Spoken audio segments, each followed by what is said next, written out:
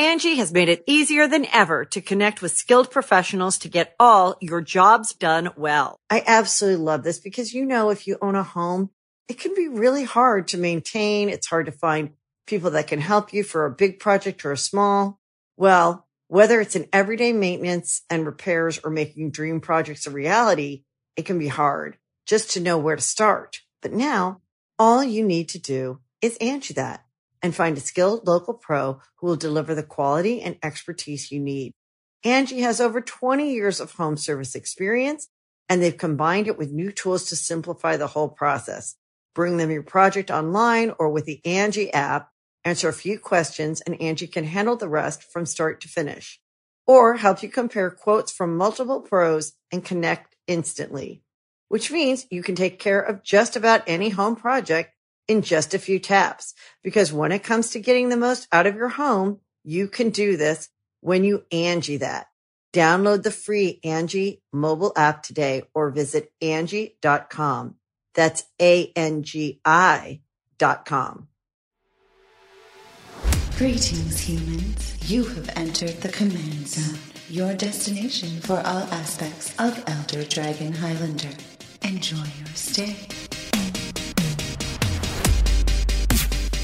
Hey everybody, welcome back to another episode of the Command Zone. I'm your host, Jimmy Wong. How's it? It's Josh Lee Kwai. And we're just fresh out of BlizzCon this weekend.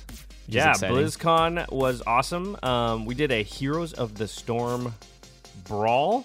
It was called an exhibition match. It was called a celebrity showdown I don't match. know if it was a match. It was more like a beating. It was a beating. It was a savage punch. We got bear punched. I mean, it was cool. I've never played any video games in front of... I mean, how many people were live? Probably 1,000? Oh, yeah, thousands on the Twitch. And on Twitch, I heard there was like 30 to 40,000 people watching. Yeah, there's probably 1,000 people watching us in the stadium. Yeah, I mean, just live in the on stage with literally 1,000 people staring at you as you play. I've never experienced that before. We had headsets that were daisy chained to each other so we could hear each other. We felt like pro gamers. Yeah, except for the part where we actually play good. Yeah, we fulfilled. We got 80% of the way there. It was cool because every time something would happen in the game, the whole crowd would cheer. Right. And you couldn't hear anything through the headphones, and then all of a sudden you just hear this roar of the crowd. It was rumble. Yeah. Unfortunately, most of the time they were cheering was because I was dying. Or anytime that I saw my character explode, I heard a cheer, and I was like, I guess that's kind of for me. They're cheering at you? Yeah. Freddie got a couple of pulls with stitches, and we heard some woos. Yeah. So that was kind of cool. It was fun. It was totally fun. We got to debut a couple of new characters. Yeah. Yeah. New map for the game. Yeah. What I didn't like, though, is that I didn't get to pick up my Commander 2014 decks on Friday because we were at BlizzCon. Yeah, I know. I still haven't picked mine up because we just got back, and right after we record this, going to get them. Gotta get them. Going to get them. So we're going to continue our review of the decks. So far, we've done black and green, and today we're going to address white and red. The aggro colors. These are my colors right here. These decks, well, I guess we're going to talk about it, but red looks particularly awesome. Yeah, definitely. I think white is really strong, too. And they both have a good identity. Yeah. I think they did a really good job, like we said last week, of building around the color theme of the decks. So we'll get more into that. Is there anything else we should announce before we just jump in? Nope, that's a no. That's a no. Go out and try and get these commander decks if you can. Remember, mass retail outlets will also have them at MSRP. So yeah, major retailers. Yeah. Anyway, so we're going to start with the white deck. So Josh, why don't you tell us what this deck's all about? Okay, so I did the statistical breakdown similar to last episode. Again, it's not comprehensive. I did it quickly, so my numbers may be 1 or 2 off. But they're close. Yeah, sorry.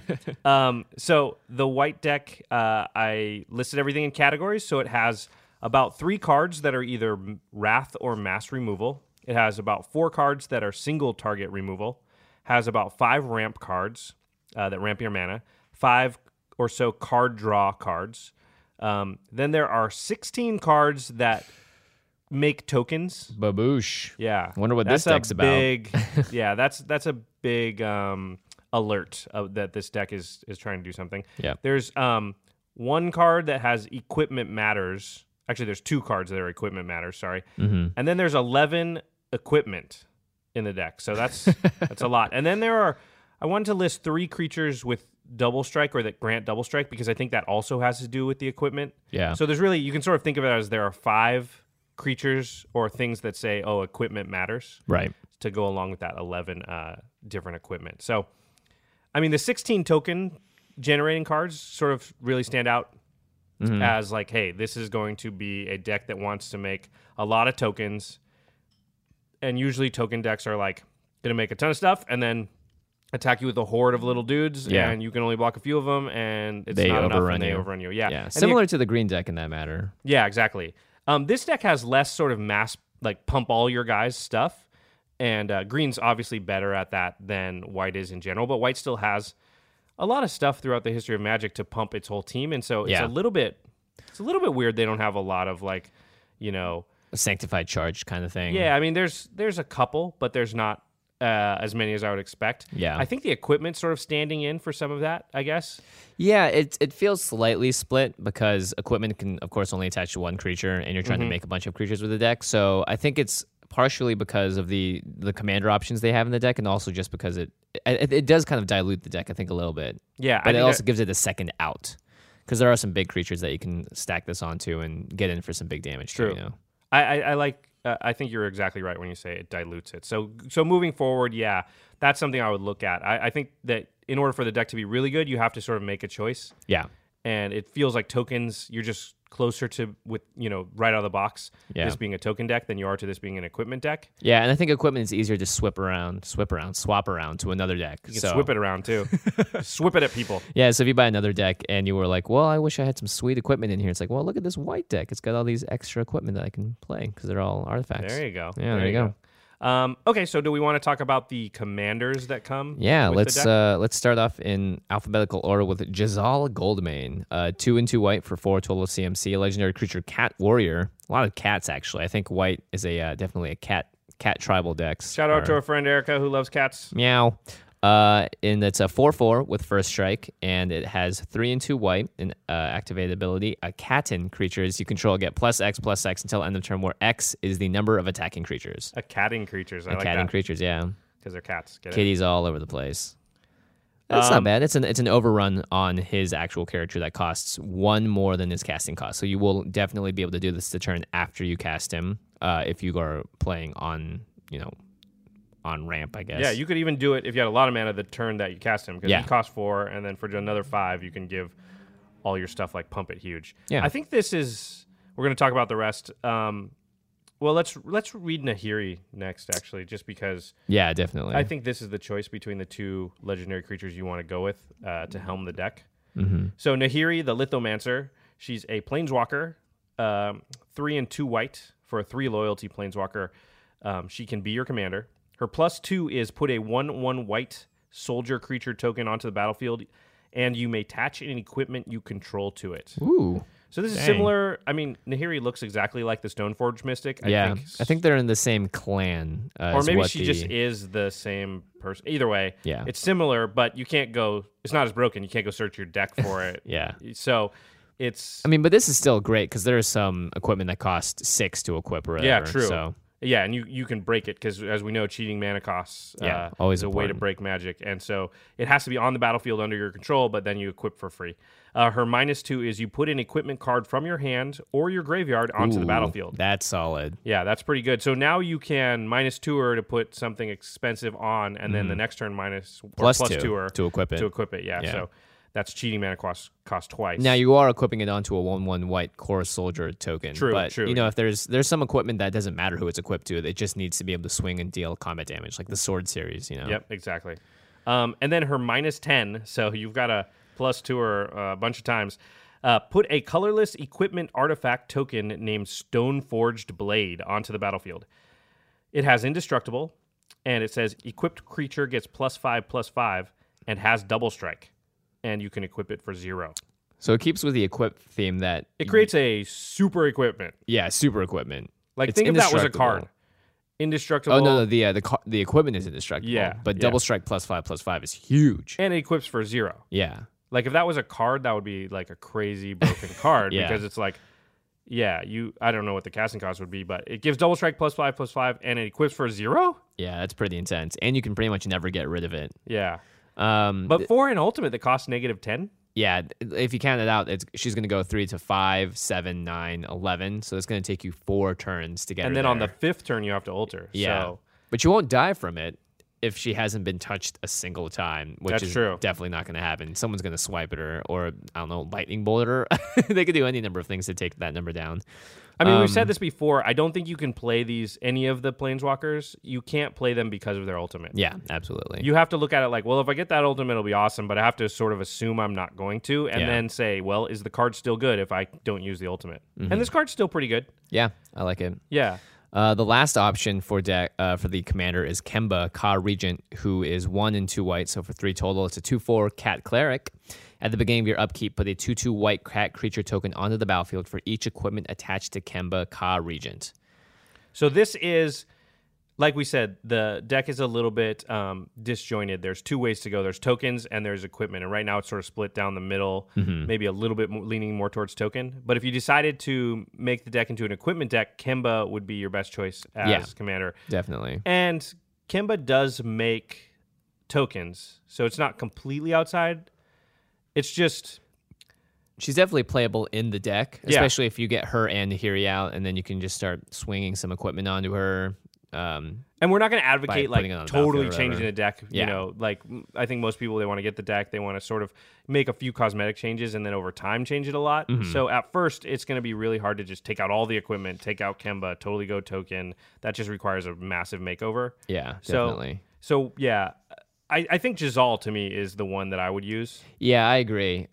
Just because, I mean, I think his ability to give you overrun in a deck that doesn't necessarily have it out of the box is really important, too, because that's going to be a big win condition if you're able to put all those tokens on the battlefield. Outside of, because if you're not doing commander damage, then the whole equip one guy and make him really big isn't as effective, because now you have to do 40 instead of 21.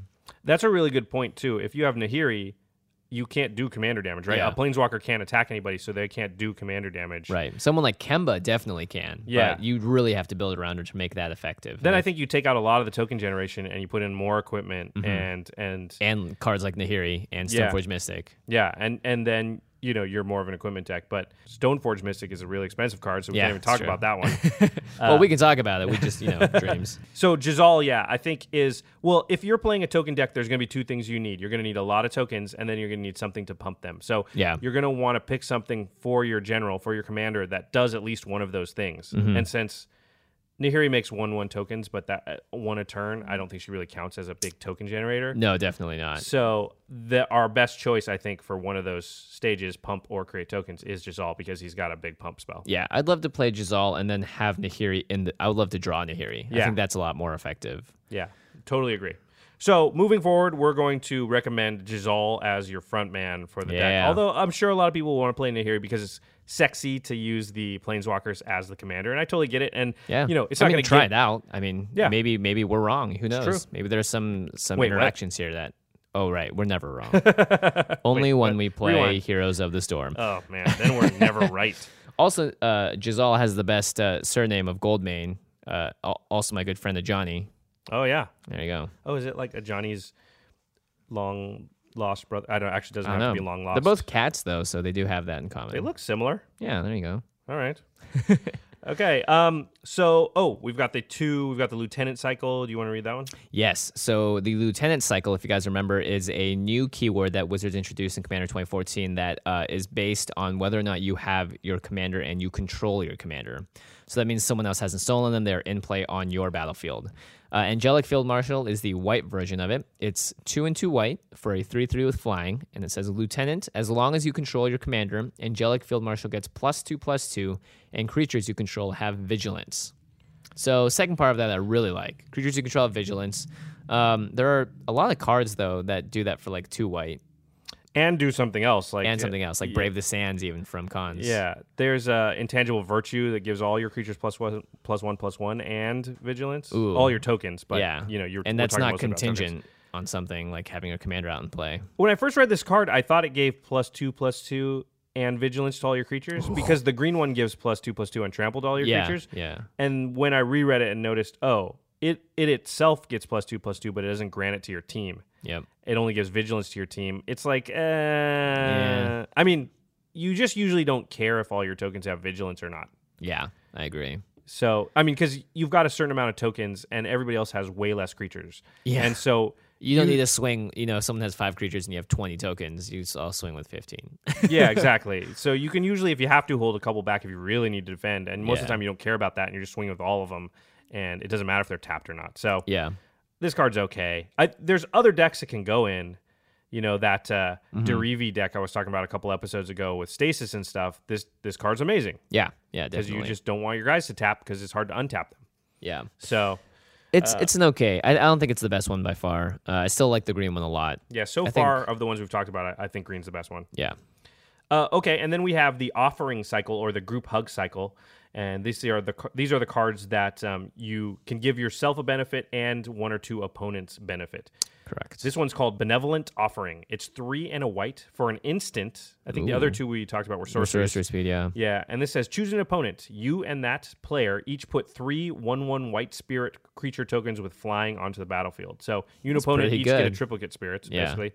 And then choose an opponent. You gain 2 life for each creature you control, and that player gains 2 life for each creature he controls. Well, we don't really love life gain spells in general. Right. It's tacked on to another effect that's okay. Mm-hmm.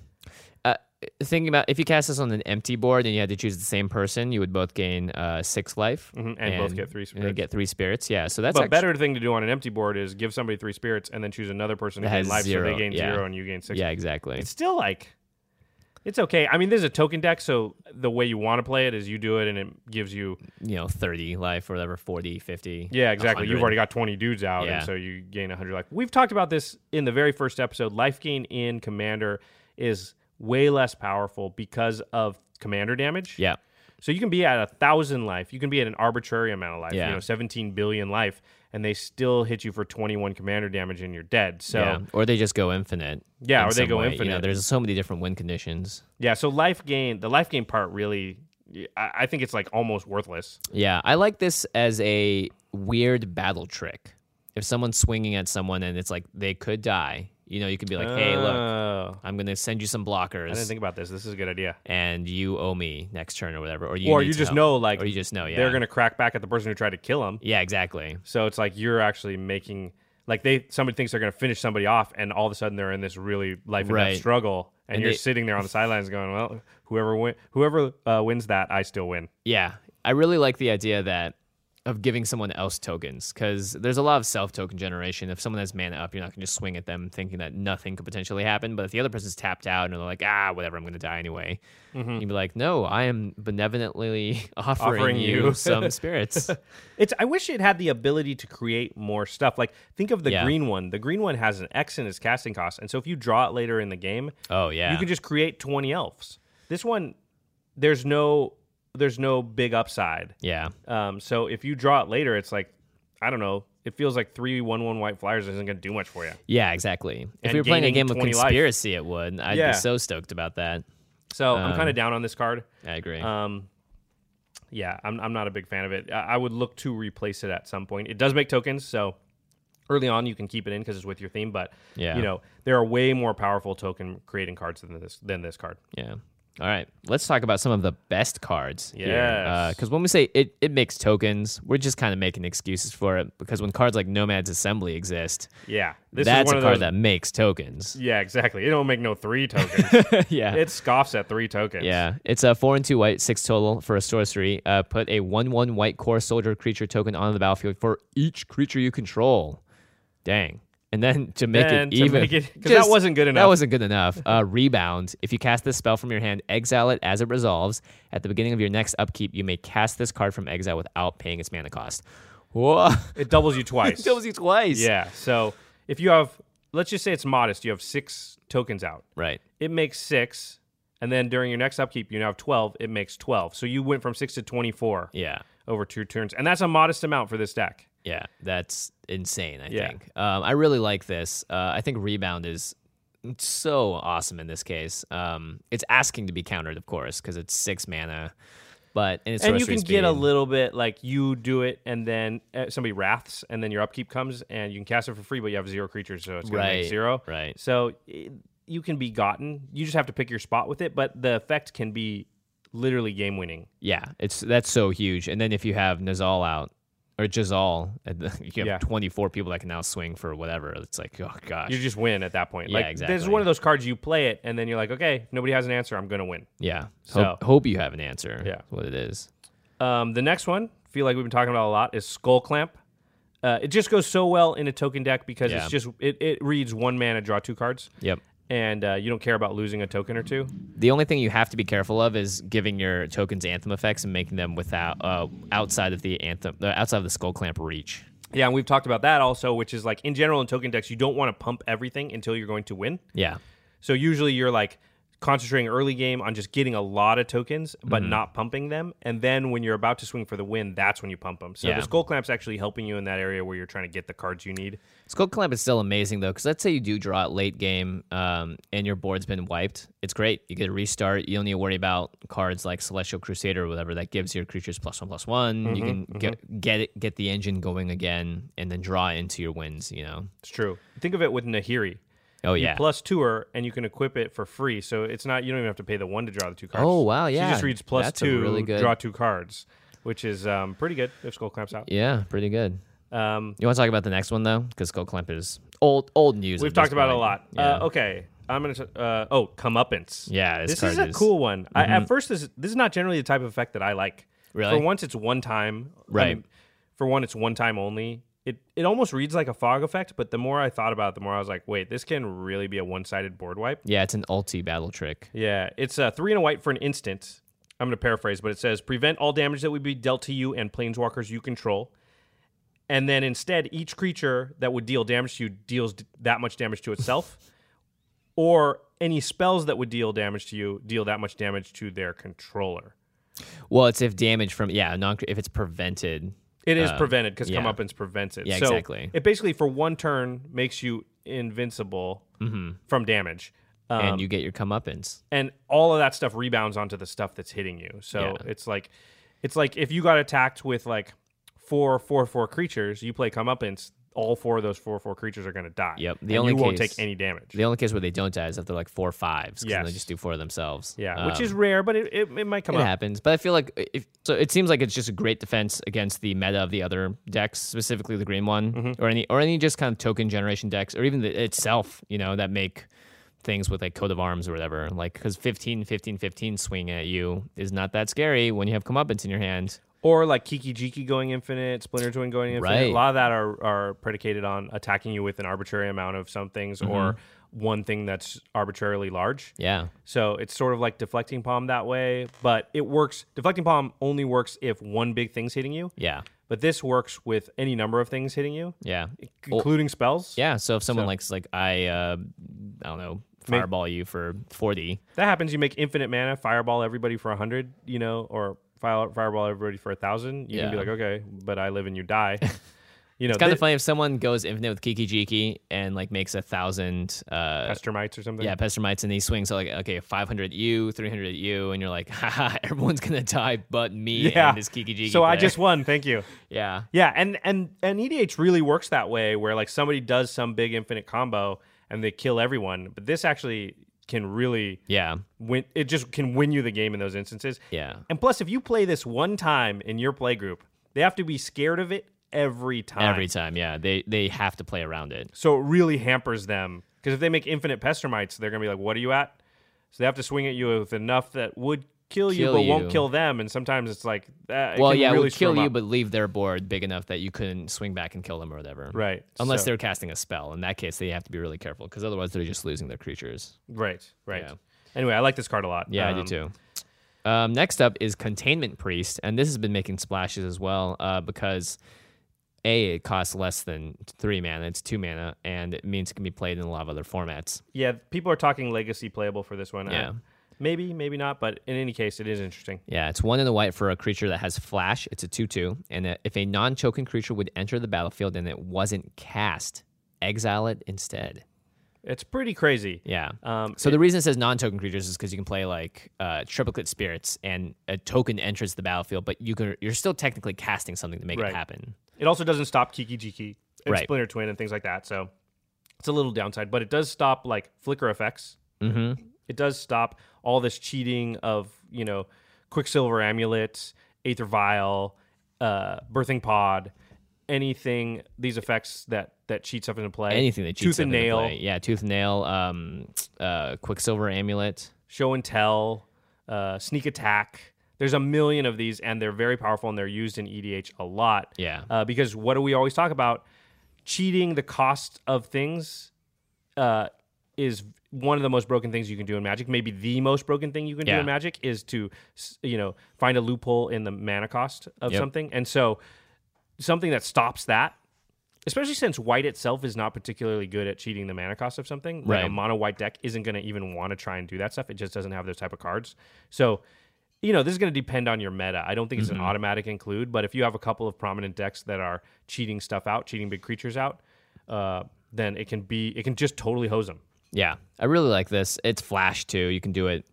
You can basically counter something. Yeah, it's 2 mana to counter something, and then once this guy hits the battlefield, it stays that way. Our friend Eli, who also edits this podcast, has a card in his Prosh deck that essentially puts out all of the Eldrazi. Containment Priest would exile every single one of those None cards. of them would ever hit the battlefield. Yeah. For 2 mana too, which is that's the important thing, is that you can do it for a cheap amount and it just gets out there. The last card under best cards is Mentor of the Meek. So good. This is a really good card, yeah. And especially because it does something white's very bad at. Yep. So it's 2 and a white for a 2/2 creature. Whenever a creature with power 2 or less enters the battlefield under your control, you may pay 1 colorless mana. If you do, draw a card. Right. So it's card draw, and you're putting tokens out. So think of like Nomad's Assembly. Yeah. You cast it, it puts 6 dudes out, 7 dudes out, and then you can just pay as many colorless as you want. Have, and you draw that many cards. Yeah, so up to as many creatures as are created. But you don't have to draw the full amount either. You can just be like, I'll just draw 3 or 4. The important thing about this card too is that it doesn't say non-token. Right. And this is a deck with tokens, and you're going to be pumping out so many guys. And all your tokens are going to be power 2 or less. Yep. So it's very powerful. And again, white just doesn't have a lot of card draw engines. Yeah. So you need to really play the ones that you do have, and this is one of the better ones. Yeah, I like this a lot. Yeah. Okay, do we want to talk about some of the cards we think are bad? Yeah. The worst cards. We shouldn't spend too much time on this because they are bad. Brave the Elements. Oh yeah. Instant for 1 white. Just 1 total. Instant. Choose a color. White creatures you control gain protection from the chosen color until end of turn. This seems good. It seems good. Does not stop a board wipe. Doesn't do anything against a board wipe, which is your biggest fear in a token deck because you make 80 tokens, and if somebody board wipes, you're just back to square one. Yeah. And then also, I know a lot of people are thinking, but I'll make my guys unblockable, and then I'll just kill them. Listen, you can only pick 1 color for one thing. Yeah. And a lot of decks running multicolor, so they'll still be able to block some of your stuff. Also, if you're in a token deck and you're worried about their blockers, you are doing it wrong. Yeah, you should just have so many guys it doesn't matter. You're going wide here. Yeah. You're not trying to make your guy unblockable like in a Rafiq deck or whatever.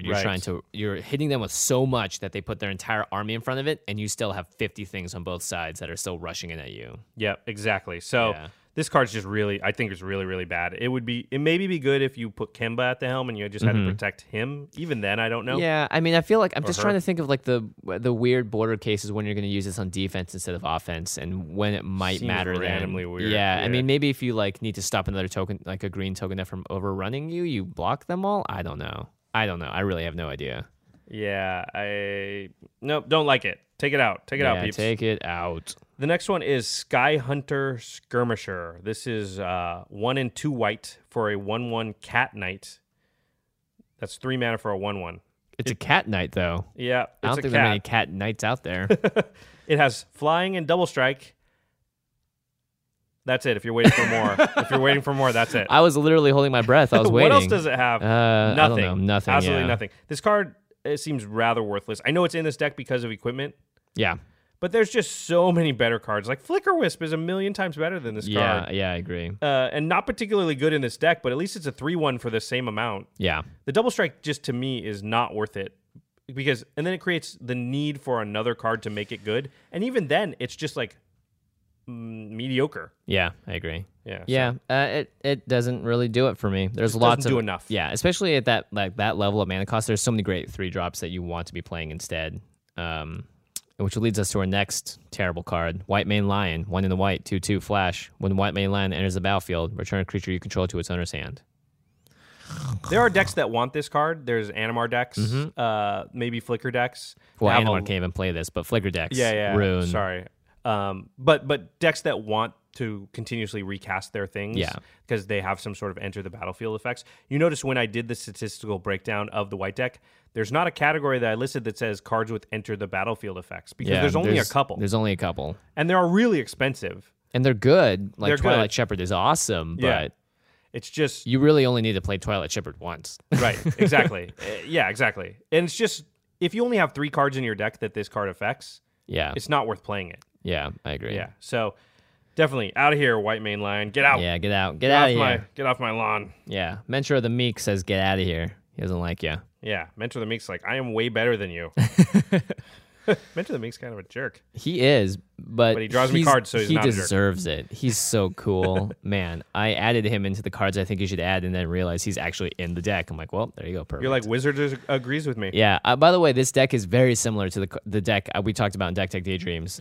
So make sure you guys check out that episode. I think it was episode 17 where we talked about that because there are some cards that we won't mention today that do fit very well into this deck as well. Yeah, that's a really good point because we talked about a mono white token deck that Jimmy wanted to build. So we talked about a bunch of cards that would work in here. We're going to mention a few really quick. How convenient. There's one, it's a little over the $5 limit that we usually set for ourselves when we're discussing cards.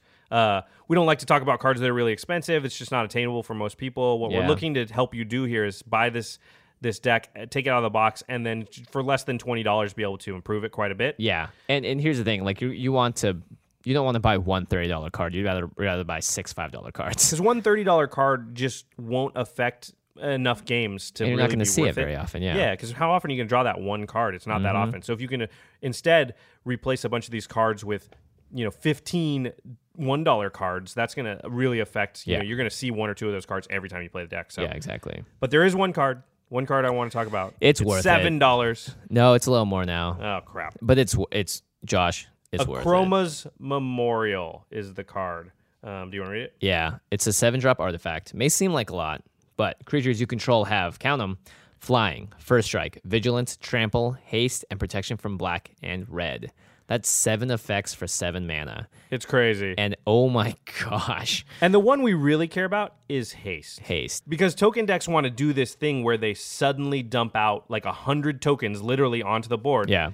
And then swing with them in that same turn because they don't want to give a rotation of the table, give everybody a chance to board wipe. Yep. So... And very rarely do you see haste effects in white. Yeah, it's really hard for white to get haste effects. Yeah, exactly. That red's the king of that. Green has a little. White has basically none, and you have to go to artifacts. And there's not a lot of artifacts that give your whole team haste. Mm-hmm. So this thing is, I think it's, in order for the deck to be really good, you really need this card in it. Yeah. Now, that doesn't mean you have to do it right away, but at some point, if you want to keep working on this deck, I feel like Akroma's Memorial has to be a piece. Yeah, and the protection, too, was amazing. Yeah. The fact is also your tokens need to not only be able to swing for the win, but they need to get through. So flying and vigilance and trample are very important as well. So Akroma's Memorial, just overall, baller card. Mm-hmm, mm-hmm. Yeah. Ooh, I like this next one. Soul of Theros. This is a card that came out in M15. Has seen a little bit of standard play, actually, too. It's a 6-drop, and the Soul series, if you remember, they have the same activated ability, but you can do it once from the graveyard and exile that card, or you can do it as many times if it's alive and on the battlefield. So Soul of Theros is 4 and 2 white for a 6/6 with vigilance, and creatures you control get +2/+2 and gain first strike and lifelink until end of turn. Sweet. First strike. First strike is very nice too, especially if they're. Here's the thing: is like. You won't always be able to do the full overrun win where you drop 100 things and go all at once. Sometimes you need to be able to win a more middle game where maybe you've been wiped a couple of times and you only have 10 guys out in the battlefield. But if those guys all have first strike... and +2/+2? Yeah, they're going to be able to get in for a lot of damage. They're going to be able to get through a lot of blockers as well. Doesn't it give them lifelink? Yes. So... And we don't like life gain, but we don't mind incidental life gain. Mm-hmm. See, that it can matter. It's not that life gain can't ever matter. It's just that it doesn't matter enough to only do that. But if something has it does all these 2 things and it gives you some life, that life is worth something. So I think the lifelink is, it's reasonable to sort of affect the game. Yeah, I agree. So, yeah, I think that card's great because, again, and he's a dude. And you can do it every turn if you have him up. Yep. That's the nice thing. Yep. It's not a single one-time effect. The next card, Mind's Eye. We've talked about this one before. It's a 5-costed artifact, so 5 colorless. Whenever an opponent draws a card, you may pay 1 if you do draw a card. So it's like Mind's Eye, but for other people drawing cards. Yeah. Or sorry, it's like a Mentor of the Meek. But instead of when a creature enters, it's when everybody else draws a card. White just doesn't have much card draw. Yeah. And this is one of the better ones that you can get from artifacts, and you just need more card draw spells. This is not the only one. This is just one of the better ones. So... I would go and probably try and add 2, 3, maybe 4 cards that draw you more cards. In this deck. Next up is Mikaeus the Lunarch. Mikaeus. Yeah, this card is, I can't believe it's not an expensive card because it's so sweet. It's X and a white for a 0/0. And as you might expect, he enters the battlefield with X +1/+1 counters on it. You can tap him to put a +1/+1 counter on himself, or more importantly, you can tap him, remove a +1/+1 counter from Mikaeus, put a +1/+1 counter on each other creature you control. That's it can get out of hand so fast. Yeah, it can get out of hand. Yeah. Go 2 turns with Mikaeus, and you've got a permanent +2/+2 on everyone. It's pretty intense. Yeah, and you notice, like, in the green deck, we were advocating taking out some of the pump spells and putting in more creature creating spells. This one has a lot of token creating spells. And so, but very few pump spells. So we're advocating taking out some of the equipment and putting in more pump spells, a few more pump spells, because you're going to get a lot of tokens, but you're probably going to need to pump your team at least one time to kill everybody. So yeah, Coat of Arms still works. Those type of effects. I mean, that's definitely a card you should add in as well. Yeah.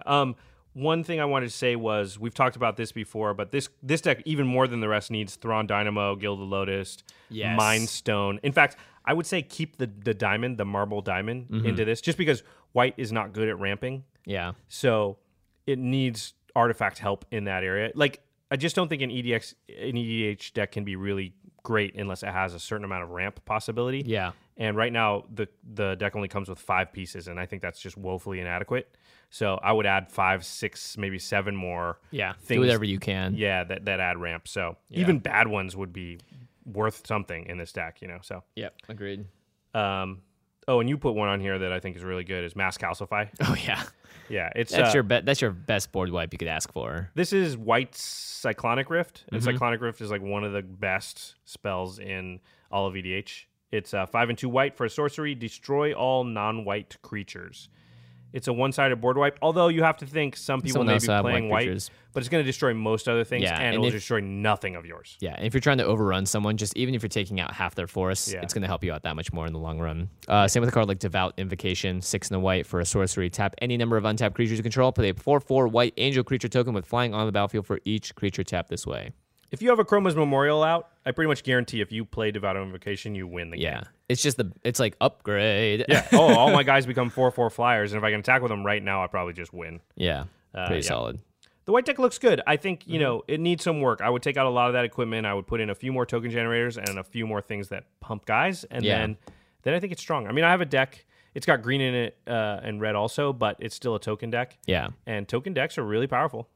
I would really, I would lay the cards out as well and see what their casting cost is and when you're going to be able to cast certain things, and make sure that you're not too much on the high end, because a lot of these cards, like Chroma's Memorial, have a high casting cost. If you won't be able to play like 2 things in a turn that could win you the game, essentially. You have to make sure that you are able to sequence your spells right. So. And white has real trouble just generating a lot of things that make mana, so that a lot of other colors, they can be on turn 8 or 9 and be like the ability to pump out like 20 mana. White just usually doesn't have that. So yeah, it's really smart to pay attention to your curve when you're building the deck. Yes, sir. For white specifically. Okay, let's move on to your favorite, Jimmy. My favorite. This is your moment. This is my moment. That's a Rebecca Black song. It always gets stuck in my head when someone says, "This is your moment." Thank you. You want to sing some more of it? No, I don't. That's it. I've embarrassed myself enough for this weekend at BlizzCon, so. If you can't tell, we got destroyed. Yeah, we got destroyed. We can't, in front of like 50,000 people. We literally can't mention it enough. Yeah. How badly we got wrecked. I was looking at a replay. I think the level was like 19 to 15. They were like 4 levels up on this at one point. I think we only got 1 kill to 23 kills for them in the last game. So we did reach level 6 before they reached level 5. Oh. Everyone listening is like, what the hell are you guys talking about? Hey, just go look up the replays of Heroes of the Storm. Wait. Don't do that. Yeah, don't do it. Just do that. Take it for what we've given it to you. Go watch somebody else play Heroes of the Storm, though. It's a cool game. It's a cool game. Yeah, don't watch us play. Don't watch us play, yeah. Yeah, all right, the red deck. This is my deck. I may convert my Norn the Wary deck one more time. Wow. From Kiki Jiki to Norn the Wary to Daretti. Wow. You're feeling more of the Feldon, but let's talk about the red deck. Yeah. Let's get some notes. Okay, so I did the statistical breakdown. Here we go. Wrath and Mass Removal, there are 4 cards. Single target removal, there's really only 1, which is interesting. Yeah. There are about 6 ramp cards, only 4 card draw cards, which that's a worry. There are 37 artifacts. Boosh. Bow. That tells you pretty much everything you need to know right there. There are 6 cards that create artifacts. Mm-hmm. There's artifact recursion or things that say you want artifacts to die, basically. There are 9 of those. But the artifacts don't care if they die. They just, Well, in this deck. Yeah, they just crumple away. And they then don't have feelings. But this deck wants you to put artifacts into the graveyard and bring them out. And then there are cards with enter the battlefield effects or effects that say when it dies.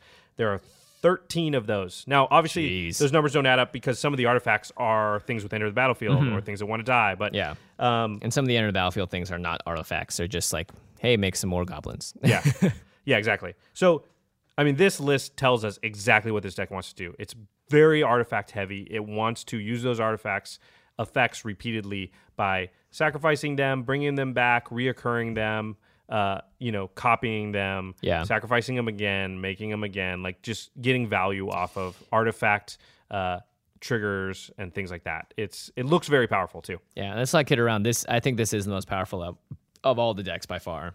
Yeah, I think so. It's got also the most value. It's got some awesome reprints in there. I mean, me being red has me ecstatic and is no way like changing my opinion to like this more. This deck really, I think, is just the best out of all 5. It's cool, though, too, because you have a really strong mono-red deck, and red gets a bad rap. It's thought of sort of as the weakest color in EDH for a lot of reasons. Yeah. But this is another totally different way than you built your deck to go, so it's pretty interesting. It's really cool. All right, let's talk about the commanders. 3 guys now. We got Tuk Tuk the Explorer, who's a 2 and a red for a 1/1 with haste, legendary goblin. When Tuk Tuk the Explorer dies, play a legendary 5/5 colorless goblin golem artifact creature token named Tuk Tuk the Returned onto the battlefield. So he dies and he creates a 5/5 artifact.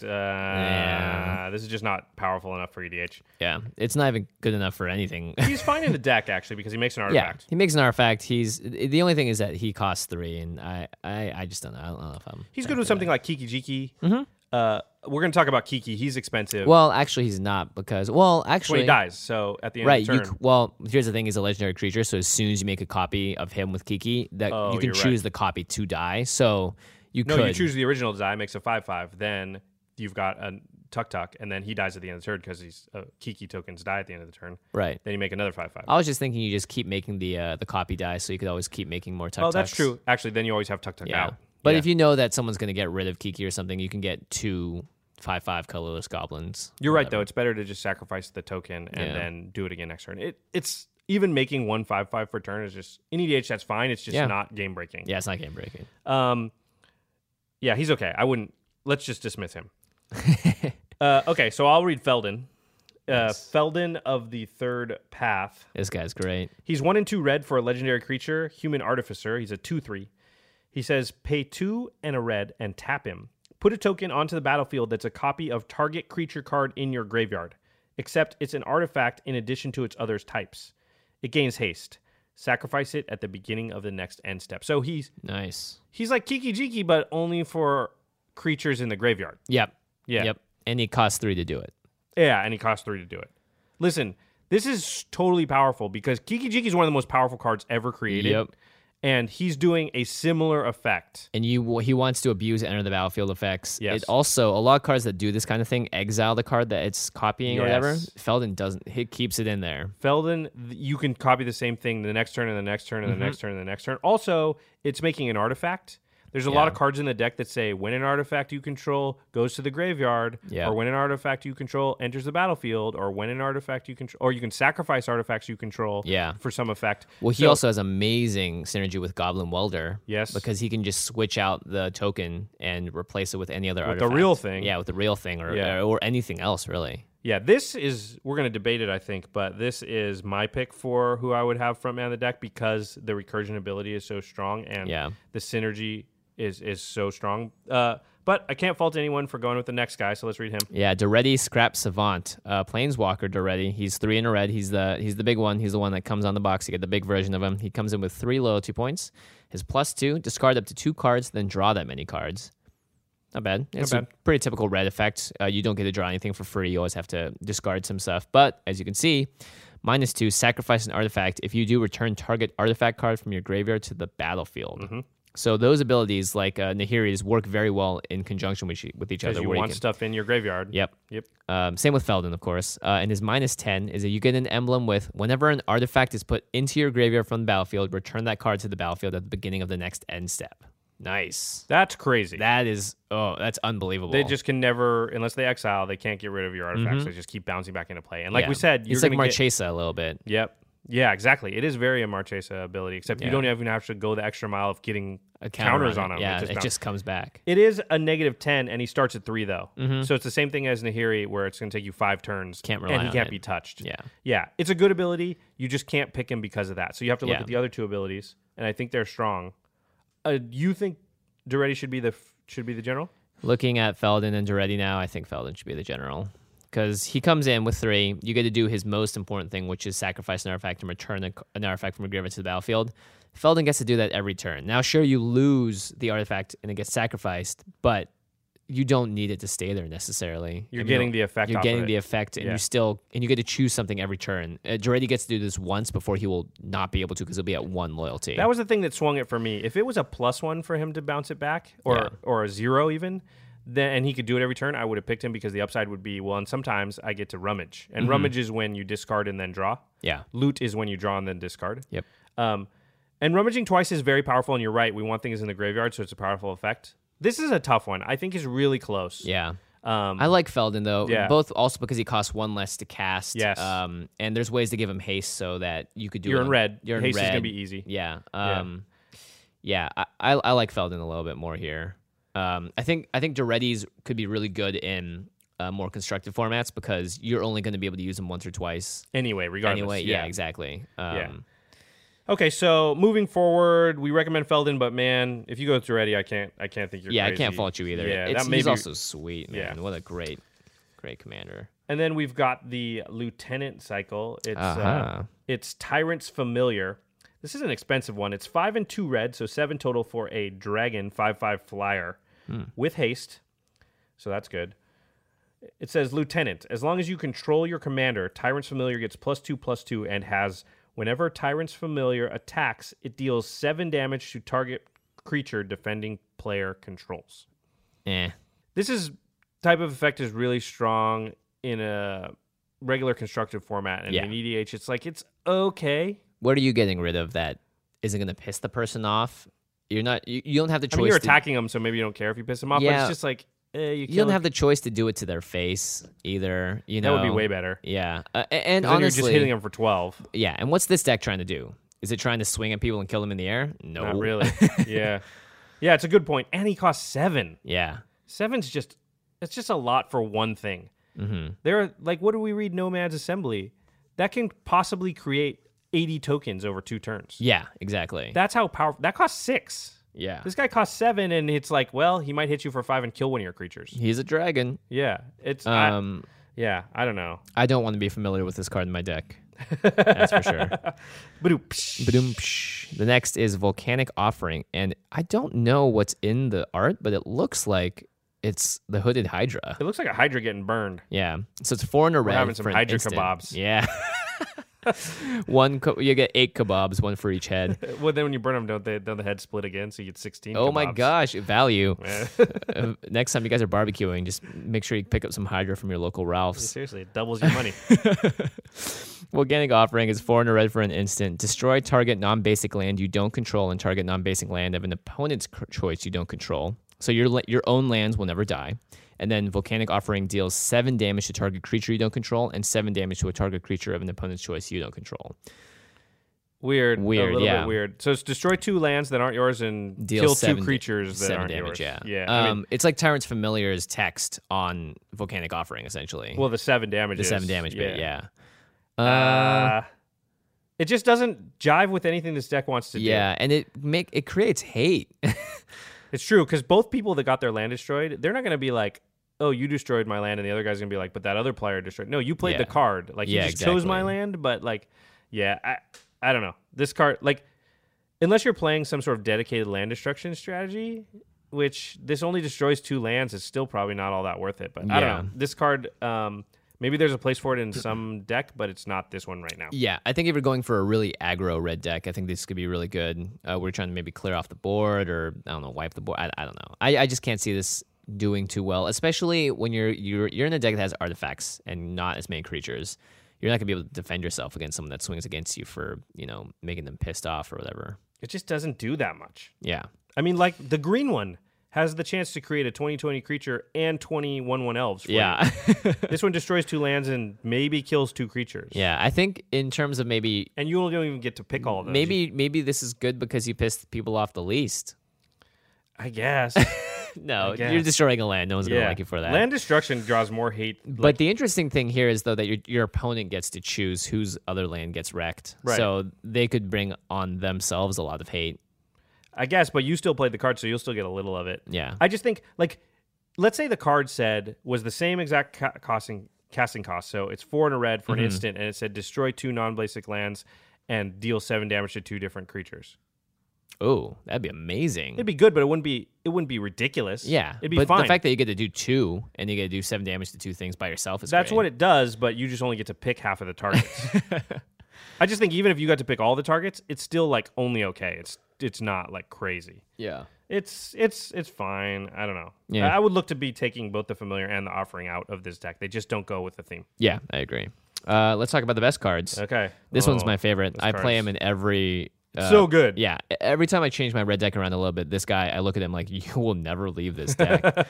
Goblin Welder. 1 red for a 1/1 Goblin Artificer. Similar to Feldon, he's an Artificer as well. Tap him. Choose target artifact a player controls and target artifact card in that player's graveyard. If both targets are still legal as this ability resolves, that player simultaneously sacrifices the artifact and returns the artifact card to the graveyard. So they add a little bit of text here saying if both targets are still legal as this ability resolves. So someone could, use a Scavenging Ooze and get rid of a card in their life. You could always do that before, but it's just clarifying. Basically, you take an artifact in play and an artifact in the graveyard and you swap them. Yeah. And you either choose yourself to do that or another player to do that. And you choose all the targets, even if it's another player. So you can, somebody's got a really powerful artifact in play and a weak one in the graveyard, you just go boom. You can also do it in instant speed, so you can sort of like hose them. Like they make a bunch of tokens, drop a coat of arms. You all of a sudden put that coat of arms in the graveyard and bring out a Soul Ring, which does nothing, and all their guys that were just 9/10s are now 0/1s. Yep. You can do that. But the best way to use it is on your own stuff. On your own stuff, because you're going to be putting artifact cards in your graveyard. And the fact that you can do it to an opponent and really just hose them on a really powerful artifact is incredibly awesome. But it's a little too dependent to always rely on that being sort of like the go-to of this card. It's just a really nice option. Otherwise, Goblin Welder does what Daretti kind of does, where you get to sacrifice an artifact and replace it with another one. It's broken because it's another cheat the mana cost thing. So you can I played an artifact that costs 1 and I'm going to swap it with something that costs 7. Yep. That's just cheating mana cost. Most broken thing you can do. Yeah. And like we said with Feldon, he makes an artifact card. He could be bringing a creature that's an artifact and it's going to die anyway. With the Goblin Welder, you can just swap it out with another artifact. A real artifact or the artifact you copied originally. Also, if you have 2 artifacts and both have enter the battlefield effects, you can just swap them for each other every turn and just like Solemn Simulacrum. Yeah, get Solemn Simulacrum and anything else with a enter the battlefield effect. Well, Solemn Simulacrum has a leave the battlefield effect too. Yeah. And so every turn you're just like, I swap the Solemn for this other thing, and then I swap the thing for the Solemn, and then I swap the Solemn for this thing, and you can just rotate your enter the battlefield and leave the battlefield effects. And Feldon's making a copy of it too, just for giggles. Yep. And it's just pure value. And Goblin Welder doesn't cost any mana to do it. That's the crazy thing. It's 1 red to cast him, and then you just tap him to do it. Yeah. This card is amazing. Yeah. It's definitely my favorite reprint. I'm so glad to see it in here because it's great. Yeah, it's great. The next one, this is a big one. Wormcoil Engine. Nice. Everyone's talking about it. This was a, $30 card or so? Yeah, I think it was like 20 or something, and now it's steadily decreasing. Oh, yeah, of course. The foil versions aren't, but of course, that makes sense. But it's that expensive because it's very powerful. It's 6 mana for a 6/6 worm. It's an artifact. Has Death Touch and Lifelink. When it dies, it basically splits into 2 3/3 creatures. One has Lifelink, one has Death Touch. Yep. And the tokens, you get the tokens with the deck too, and the tokens are actually worth something too because they were hard to attain. Yeah, that's actually the tokens were worth quite a bit. Yeah. So they're probably going to decline too. But okay, so you got Solemn Simulacrum and Wurmcoil Engine. Oh my gosh. And one's in the graveyard, and you got Goblin Welder. And so every turn you make 2 3/3. Fetch a land and draw a card. Yeah. That's the type of stuff. And also with Feldon, if Wurmcoil Engine is in the graveyard, you can make a 3/3 lifelinker and a 3/3 death toucher every turn. Every turn, yeah. Just boom, boom, boom, boom. Like, yeah. It's not broken. It's broken. It's ridiculously broken. Its value is what it is. Yeah, it's just free reoccurring value. Those don't cost you cards to do it. You can do that every turn in addition to whatever cards you're drawing. So, yeah. We like this guy. We've talked about the card Fork before on the show, and Dualcaster Mage is Fork on a stick. Fork on a stick for 1 more mana. It's 1 and 2 red, so 3 total for a 2/2 human wizard with flash. When Dualcaster Mage enters the battlefield, copy target instant or sorcery spell. You may choose new targets for the copy. So you can use the counter spell. You can use it to double something up. You can do it at flash speed. It's an instant for 3. A counter spell thing. I think people haven't thought about this. You have if you have Feldon out, it's now 2 and a red to counter spell. Oh yeah, as long as Dualcaster's in your graveyard. Yep. Because you do it at instant speed, you make the copy of him. He pops out, copies their counter. You counter their counter. Ugh. Yeah, or any other cool instants or sorceries anybody casts. Like, hey, I want to take 2 extra turns. Shoot, I want to take 2 extra turns. Shoot, me too. Yeah. Yeah, like this card is crazy because EDH is just full of like huge game breaking instants and sorcery stuff, and it's like not just do you get to do him use his ability, you get to reoccur it with Feldon once he's dead as many times as you want. Oh gosh. Yeah, it's awesome. Yeah, it's great. It's just really powerful. It does everything you want to do, especially because red can't really counter that much. Outside of maybe Pyroblasting a blue spell, which you don't want to run. Fork's the way to do it. Yeah, Fork's the best way to do it. And Dualcaster Mage is like a redundant way of doing it that you can recur with Feldon specifically. So really cool. I like this guy a lot. Yeah, and I think they've been talking about him as like powerful enough to maybe play in Legacy and some other I Eternal can see that formats. happening. So, yeah. The last one we've talked about before, I'll hit it really quick though because it is amazing, is Chaos Warp. It's only ever been printed in Commander. So and it is great. It's great. Every red deck pretty much needs to have this. Yeah. As mono red anyway. It's 2 and a red for an instant. The owner of target permanent shuffles it into his or her library, then reveals the top card of the library. And if it's a permanent, puts it into play. Right. Second part, not as important because a lot of times it's a land. It's rare. Even if it doesn't become something you want it to be, it's going to be probably better for you. It's not going to be their commander, probably. It's going to be better for you than whatever you sent into their library. I mean, you're literally playing this because the thing is going to kill you or severely hurt you. Yeah. And so the thing that they get, maybe it's a creature, maybe it's a land, maybe it's an artifact. Enchantment, whatever. It's just probably the likelihood that it's a silver bullet against your deck is pretty low. Yeah, exactly. And this is a really good way to tuck somebody else's general, which is super powerful. We've talked about it. But red just can't do it except for this one card. Yeah, and Chaos Warp is that card. So. And you can Dualcaster Mage it and do 2 things if you want to. Holy crap, look at that. And it's target permanent, too. That's the best thing. It's not non-land. You can address anything. So, all right. Exciting. Let's talk about the worst. bad worst cards. Ruby Medallion. I'm interested. Why did you put Ruby Medallion? Because there's 37 artifacts in the deck. Aha. So, there's the Medallion Cycle, and they're good in all the decks because the Medallion Cycle basically says it's there's one for each color, and it says spells of that color cost 1 colorless less to cast, and they're really good. They're great in all the monocolored decks. This deck is actually like more artifacts than it is red spells. Yeah. So you're playing a spell that reduces the casting cost by 1 of something like 35% of your spells. It's just not worth it to me. Yeah, I would rather have a Mana Rock, a Thrawn Dynamo. We talk about that card all the time. It should be on all these. But I'd rather have a lot of things than something that conditionally ramps me. It's just not going to touch more than half of my spells. Yeah. So I don't like it in this deck. Only in this deck. Exactly. And I'd rather replace it with a card like Caged Sun or something that or that makes more mana. More mana, or Caged Sun effectively reduces the casting cost of your artifacts also. Yes. Yeah. This just, if you cast an artifact spell, this does nothing for you. It does nothing. Yeah. Yeah. Word of Seizing. I looked at this card when I was trying to make my Marchesa deck. Yeah, it's a good card. It just doesn't fit in this deck. It doesn't fit in the deck. It's 3 and 2 red for a threaten effect, which means you get to steal someone's creature. It's an instant with split second, so it's on the stack. People can't counter it essentially. The fact that it's instant makes it slightly unique. It makes it a ray of command rather than a threaten. Yeah, because threatens usually costs like 3 mana for a sorcery speed. Yeah, so 5 mana split second instant. The good thing is like somebody can attack you with 2 creatures. You can steal one, untap it, block it, block their own thing with their own thing, and kill both sometimes. That's great and constructed. In our format, 1-for-1ing is not, or even 2-for-1ing is just not that great. If you're playing tokens, like, I steal a token. Yeah, it doesn't do anything against like decks going wide. It doesn't really do anything against Voltron decks because, they are usually not concerned. You can't block that thing. Yeah, or they have hexproof, so... Yeah, exactly. So you can't steal the thing attacking you, and usually you can't steal another creature to block it. Yeah. And you're usually just not like one creature attacking away from killing everybody. Yeah. So every once in a while somebody's got a... What's that? Scourge of the Throne? Yeah, and if you took that, you get 2 combat phases. And I'm not saying you could never use this card. I'm just saying it's just going to be lucky whether it does anything awesome or whether it does something that's sort of like wah, wah, wah. Agreed. Yeah. And if you haven't figured it out, you untap a target permanent and you gain control of it till end of turn and it gains haste. Oh, yeah. So, sorry. We didn't expand the threaten part. Yeah. Yeah. You steal somebody's stuff for 1 turn. The instant thing is what makes it better than normal. But it's just not doing anything this deck cares about. Yep. The next card I'm not really in love with, or we're not really in love with, is Bitter Feud. Yeah. It's 4 and a red for an enchantment. It seems interesting. This might go in my Chaos deck.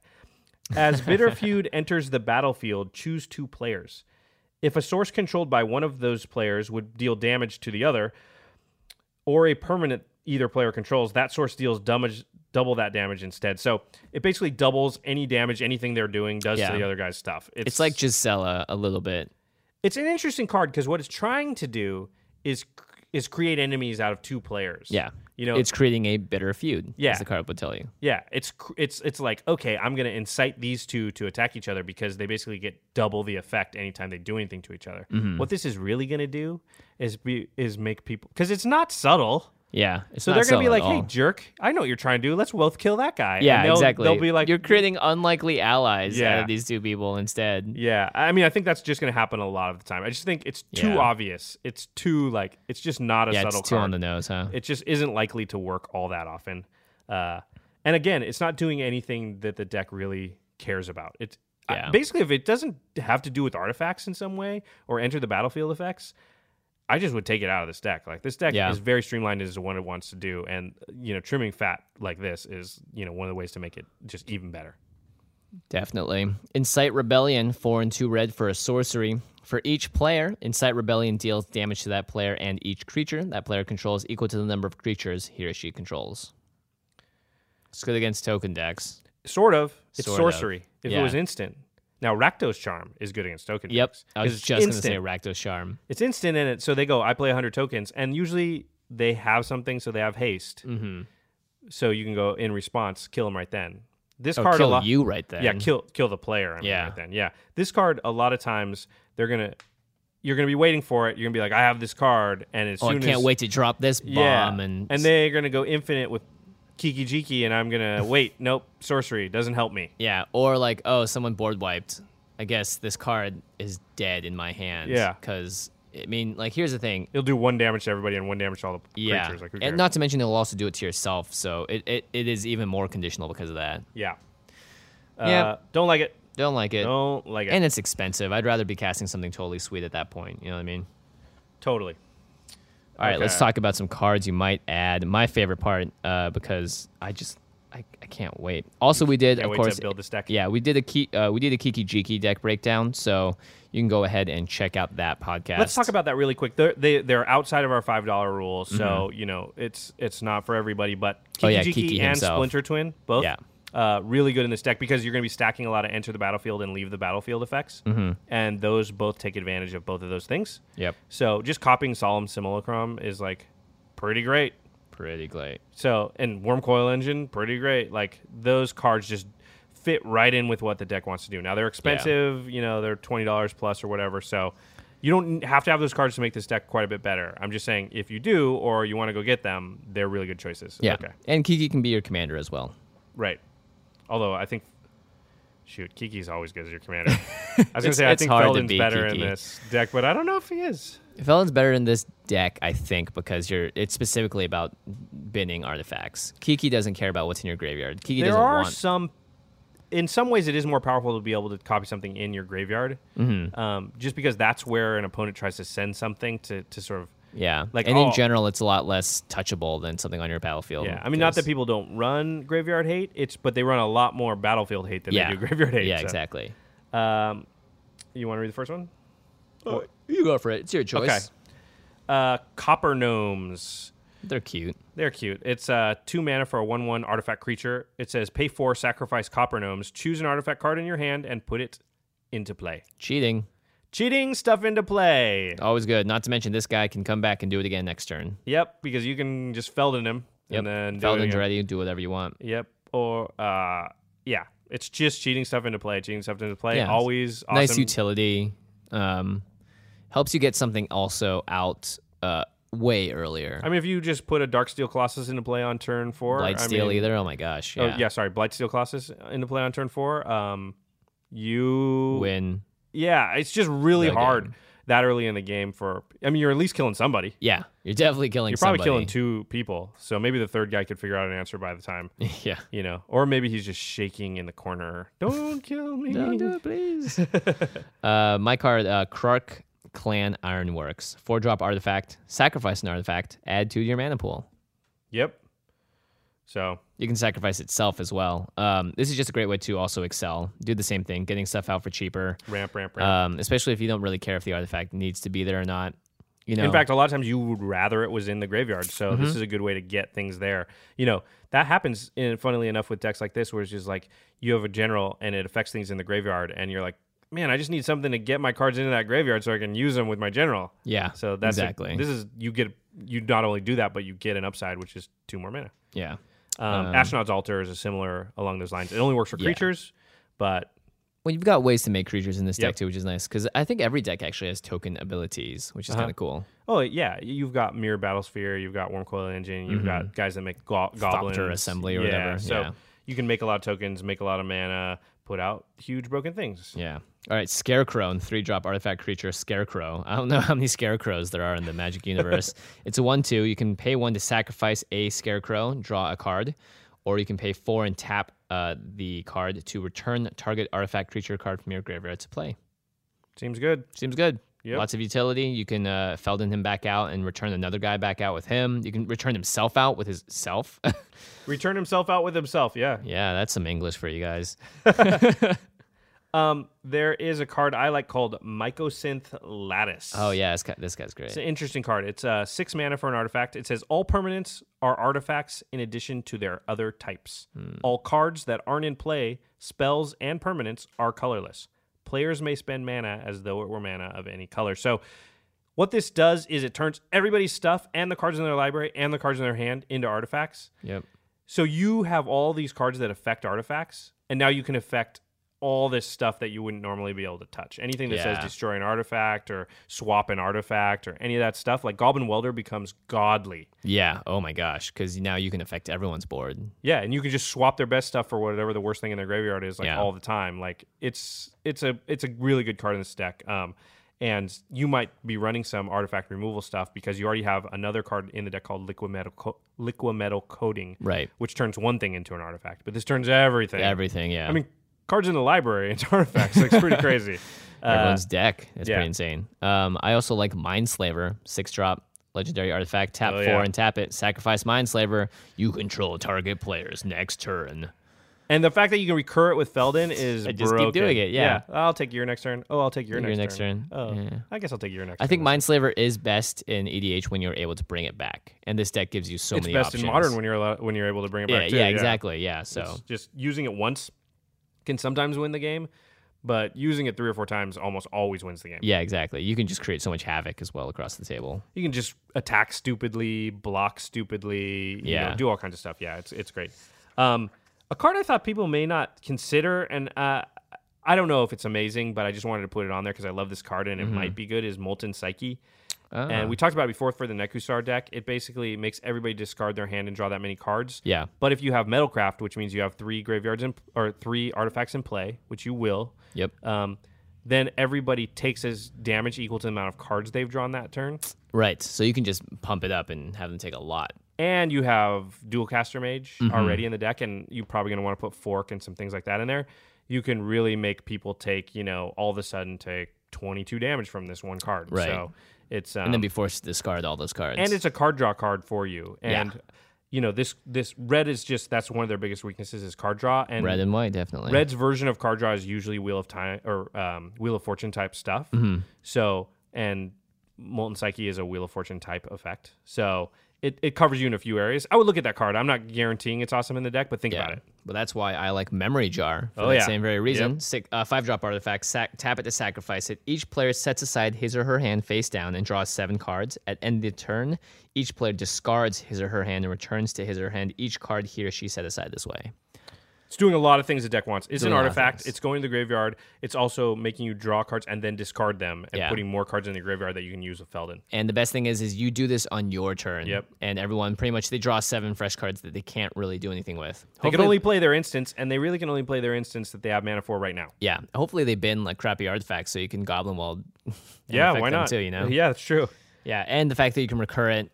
Red just needs card draw. This is a way to get a bunch of cards in your hand and then just dish them out again. Another card I like, Darksteel Forge. Ah, yes. It makes all of your artifacts indestructible. Very important. Super important because then you can do crazy stuff like Navinural's Disc every turn. Oh, yeah. Holy crap. That's insane. Yeah, or Jockle Hops. Don't say that word to me. Yockle Hops. Don't say that word to me. I don't want it. Don't want that word in my life. Don't say that. That's just, if you go deep with Darksteel Forge and you can figure out some ways to tutor and find effects like that, make all your stuff indestructible, there's just powerful things you can do with that. And also just having your Wormcoil engines be indestructible, like you can still sacrifice them on your own, but then all the tokens are indestructible. Like Darksteel Forge can get pretty crazy. It can get pretty wonky and crazy. Yeah, I like it. I like it a lot. I have a rules question. If you flicker something when it comes back into the battlefield, does it have Summoning Sickness? Yes.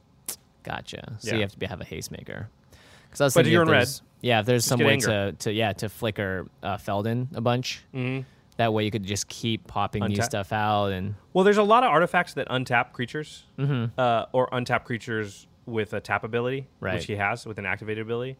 So look those up. I think that's they are artifacts also. Oh, so great. they're great in your deck, and being able to use Feldon twice in a turn is pretty crazy. Powerful, yeah. I think Dualcaster Mage with Feldon being used twice in a turn can be game winning because you can just, if one of your, how often is one other player casting a spell that's going to win them the game? But you go, well, instead of that, I'm going to cast that spell 3 times. Yeah. And now now you not only do you not win, you just made me win. Yeah, I think Dualcaster Mage is super powerful. And wait, does Feldon grab spells though? No, Feldon grabs Dualcaster Mage. Oh, right, that's right. From your graveyard. Then you untap him, use him again in the same turn, cast another Dualcaster Mage, untap him, use him again, cast another Dualcaster Mage, copy something 2-3 times. Jeez. Somebody goes, oh, I'm going to take 2 extra turns. I'll take 6. Like, that's the kind of thing. Pretty sure you win. Yeah, I think having a way to untap Feldon a couple of times is really strong in this deck. Yeah, I like that. Yeah, so that's a good start. Yeah, get the Mana Rocks in there, get your Guild Lotuses and get some card draw, Mind's Eye, stuff like that. Because also like Winds of Change, Wheel of Fortune type of effects for card draw are good too. Yeah. And this deck looks amazing. Yeah. I think this deck it starts off with some of the strongest cards and also has the ability to become the strongest through some It's tweaks. definitely the highest value too as far as what the cards themselves are worth. So if that matters to you, that's a good reason to go after it too. Yeah, I have a feeling we're going to see in this red deck a lot. I want more Steel Hellkite. Steel Hellkite. We didn't talk about it. That's another just crazy card. Look it up. It's great. Yeah. You can, have you ever had an opponent that has like 4 enchantments that are all just busted? They all cost 3. Yeah. They always all cost 3. Yeah. No, you have had that opponent. It was me. Yeah. Sometimes you play Steel Hellkite and you can literally just shut somebody out. You just destroy your stuff and then or just like, what's the one thing I want to kill the most? Okay, those. I'm going to pay that much mana. Yep. And a lot of times it's only 3 mana and then just boom. Yep. You got no board state. Hey, at least Feldon can bring it back, too, if it dies. That's true. Yeah, get some haste enablers in there, too. Hammer, Perforos, and those kind of things. Yeah, Feldon gives haste to the thing he makes, though. True. So, just like Kiki. But, yeah, I think haste is important for a lot of reasons. Anger. Yeah. You want to be able to cast Feldon later and use him right away, too. So yeah, definitely. Yeah. Anger's a gimme, I'd say. Yeah. Okay. That's it. Those are the next two. We're going to go over Mono Blue, which is the last one on the next episode. And then we're going to play all these decks as well next Tuesday and see how they do out of the box. Oh, yeah, that'll be fun. We're not going to change them like we've been talking about. We're actually just going to take them out of the box, get 5 people, and just play one game. Hopefully we can have some new perspectives on some cards that we either work the way that we thought they did or didn't, and we'll see. And we'll try and bring in Craig as well because he is our Mono Blue expert. He has 2 Mono Blue EDH decks. Let's not talk about those 2 either. among his 40 EDH decks. Yeah. I call red. Fine. No, it's okay. I was just kidding, dude. You can have it. I thought you would want blue of all the colors. I was just like, the look on his face. I was like, how dare you? You know, the thing is, I play red so much, I really wouldn't care if I played something else, but I call red. Sorry, I had to do it. Your face was like, wait, what? You caught me out. I had no idea that was coming. Good check play, out the Josh. MM Cast, Masters of Modern, That's our right. sister podcast. We've talked about a lot. Glenn's not on there anymore, but Alex has found a new co-host in Yep. Benjamin Bateman, who's also on Top Decking, and he's been around for a long time. He's played a lot of Magic. He knows what's up as well. yeah, so check that out. Yeah. And we will see you guys next time. Take care. Peace.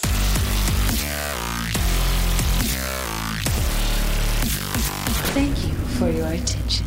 For further inquiries, send an email to commandcast@rocketjump.com or ask us on Twitter @JFWong and @JoshLeeQuai. See you later, alligator. Greetings, humans.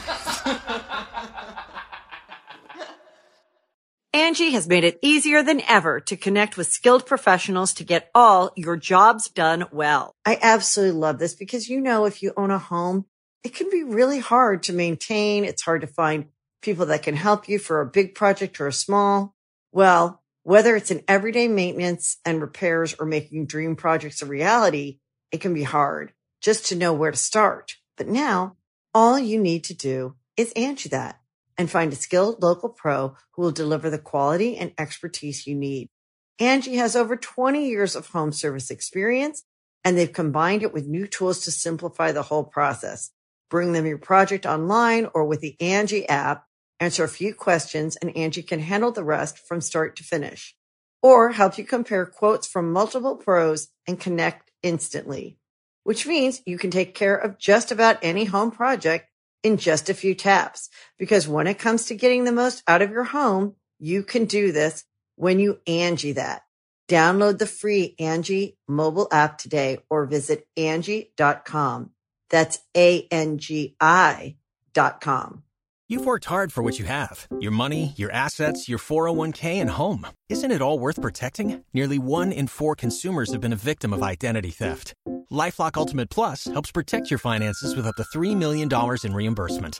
LifeLock alerts you to identity threats you might miss. And if your identity is stolen, your dedicated U.S.-based restoration specialist will work to fix it. Let LifeLock help protect what you've worked so hard for. Save 25% off your first year on LifeLock Ultimate Plus at LifeLock.com/aware. Terms apply.